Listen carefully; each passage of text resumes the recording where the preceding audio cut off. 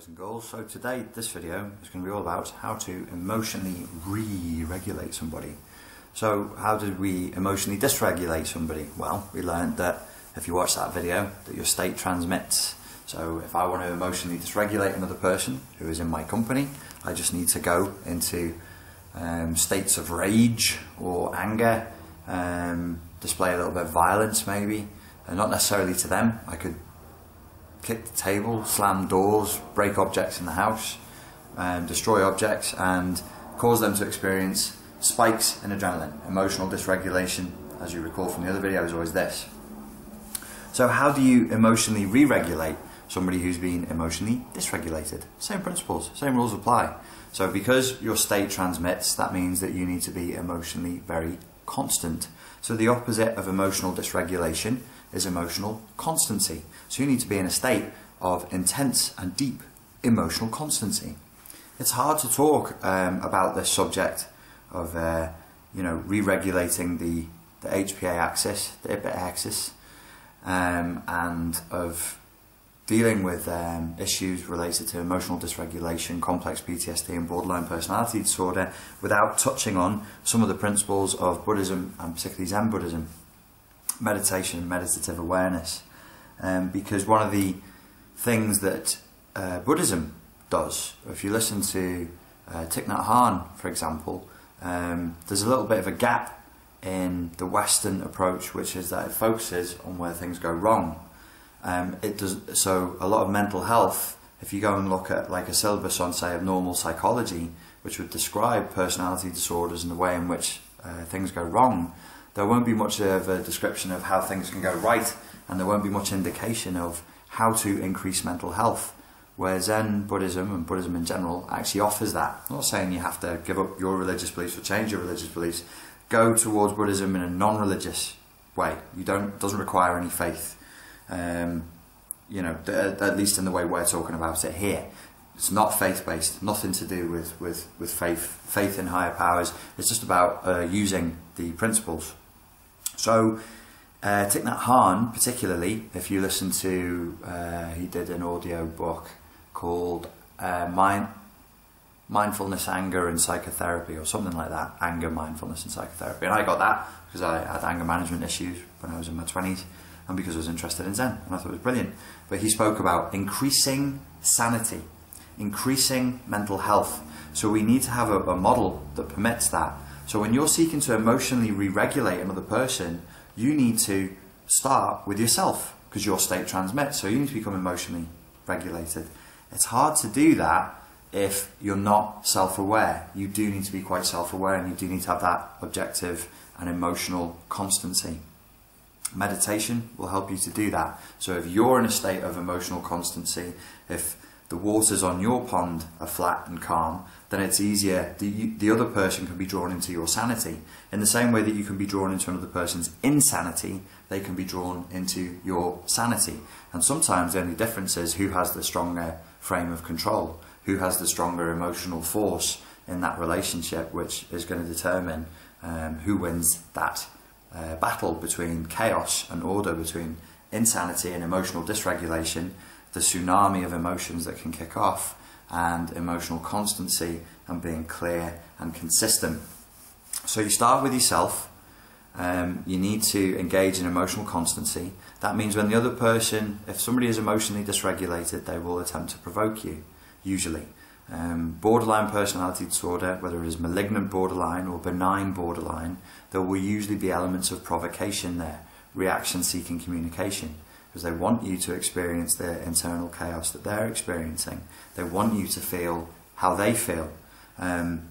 This, I believe, is not done consciously. It's an unconscious drive to bring you into the chaos that they're experiencing. That could be quite tough if somebody's being very provocative with you, to not get drawn into their headspace, to not get drawn into their heart space in that chaos. You need to be quite strongly rooted and grounded in your own reality. Only meditation is really going to allow you to do that. If you're not big on meditation, another thing that you can do is engage in some really good, consistent, skillful state management practices. That means that you are doing all the basics, like taking care of your health, drinking plenty of water, eating healthy food, getting plenty of sleep, you know, engaging in positive internal dialogue, making sure your internal representations are lined up the right way, checking that you're doing the right things for the right reasons at the right time. That's state management. So if you're in a good, healthy state and you're on purpose, you know why you're doing what you're doing, then you will have more emotional constancy. Whenever you begin an interaction, if you start with the end in mind, like what is my objective here, that will help you to stay more emotionally constant, and to not get sucked into things that maybe you didn't want to get sucked into and you didn't consent to. So another way to emotionally re-regulate somebody is to, obviously, as I said, set the first boundary you need to set is a boundary with yourself. We talk a lot about boundary setting here, but you must be setting boundaries with yourself. So if you want to emotionally re-regulate another person, you need to emotionally re-regulate yourself first. You need to be emotionally constant, you need to have good, strong boundaries, boundaries with the other person, boundaries with your own feelings. You can't be triggered easily and be following every single fucking emotional impulse that fires off. You've got to stay emotionally consistent too. So following that emotional consistency, managing your state and keeping yourself in a good space is all healthy stuff. When you are being provoked, you're going to have to not respond emotionally to that provocation. That can be tough. It requires detachment, it requires that you be grounded, but you also will need at times to reflect back what is going on. That means that your communication with the other person needs to be clear. This is very hard to do if you are coming from a weak position in a relationship where you are fawning. Do you remember the 4 responses to adverse traumatic conditions? Fight, flight, fawn, or freeze? If you're fawning to the other person and sort of begging them to not be emotionally dysregulated, that isn't going to work. So you need to be in a position where you're ready to take a loss. To use the samurai analogy, and keeping in line with the theme of Zen Buddhism, because Zen Buddhism was one of the favoured practices of the samurai, was that this idea of going into battle, having already experienced the loss, having already accepted the loss, having already accepted death. If you read the old samurai books like the Hagakure, for instance, it'll say the way of the samurai is the way of death. The way of the samurai isn't the way of winning. It's not about winning, it's about giving yourself in service to a cause. That's what samurai means. It means servants, it means to serve. So I'm not saying you need to die in order to emotionally re-regulate somebody, but you need to possibly die to the need to win an interaction. You need to die to the needs of, fulfilling your agenda. If this is a relationship, say like in an intimate relationship, you have an agenda with the other person to emotionally re-regulate them so that you can benefit from that, so that you can be in a relationship with them, immediately things get weaker for you. To use more vernacular language, as Patrice O'Neill would say, you need to be willing to take an L, meaning you need to be willing in the interaction to take a loss, to accept a loss. If you go in fawning, be like, oh please, I hope that we can emotionally re-regulate you and stop you from going off the wall over nothing at all, that's not going to work. You need to come from a much stronger, much calmer position of, okay, well I hope that you can let go of the insanity and come into my sanity, because that's what I want. I want you here with me. However, if you can't do that, I will not be brought into your insanity. That is an absolute boundary for me. Nothing is more important than me being centered and me being sane. So I will go this far with you, but no further.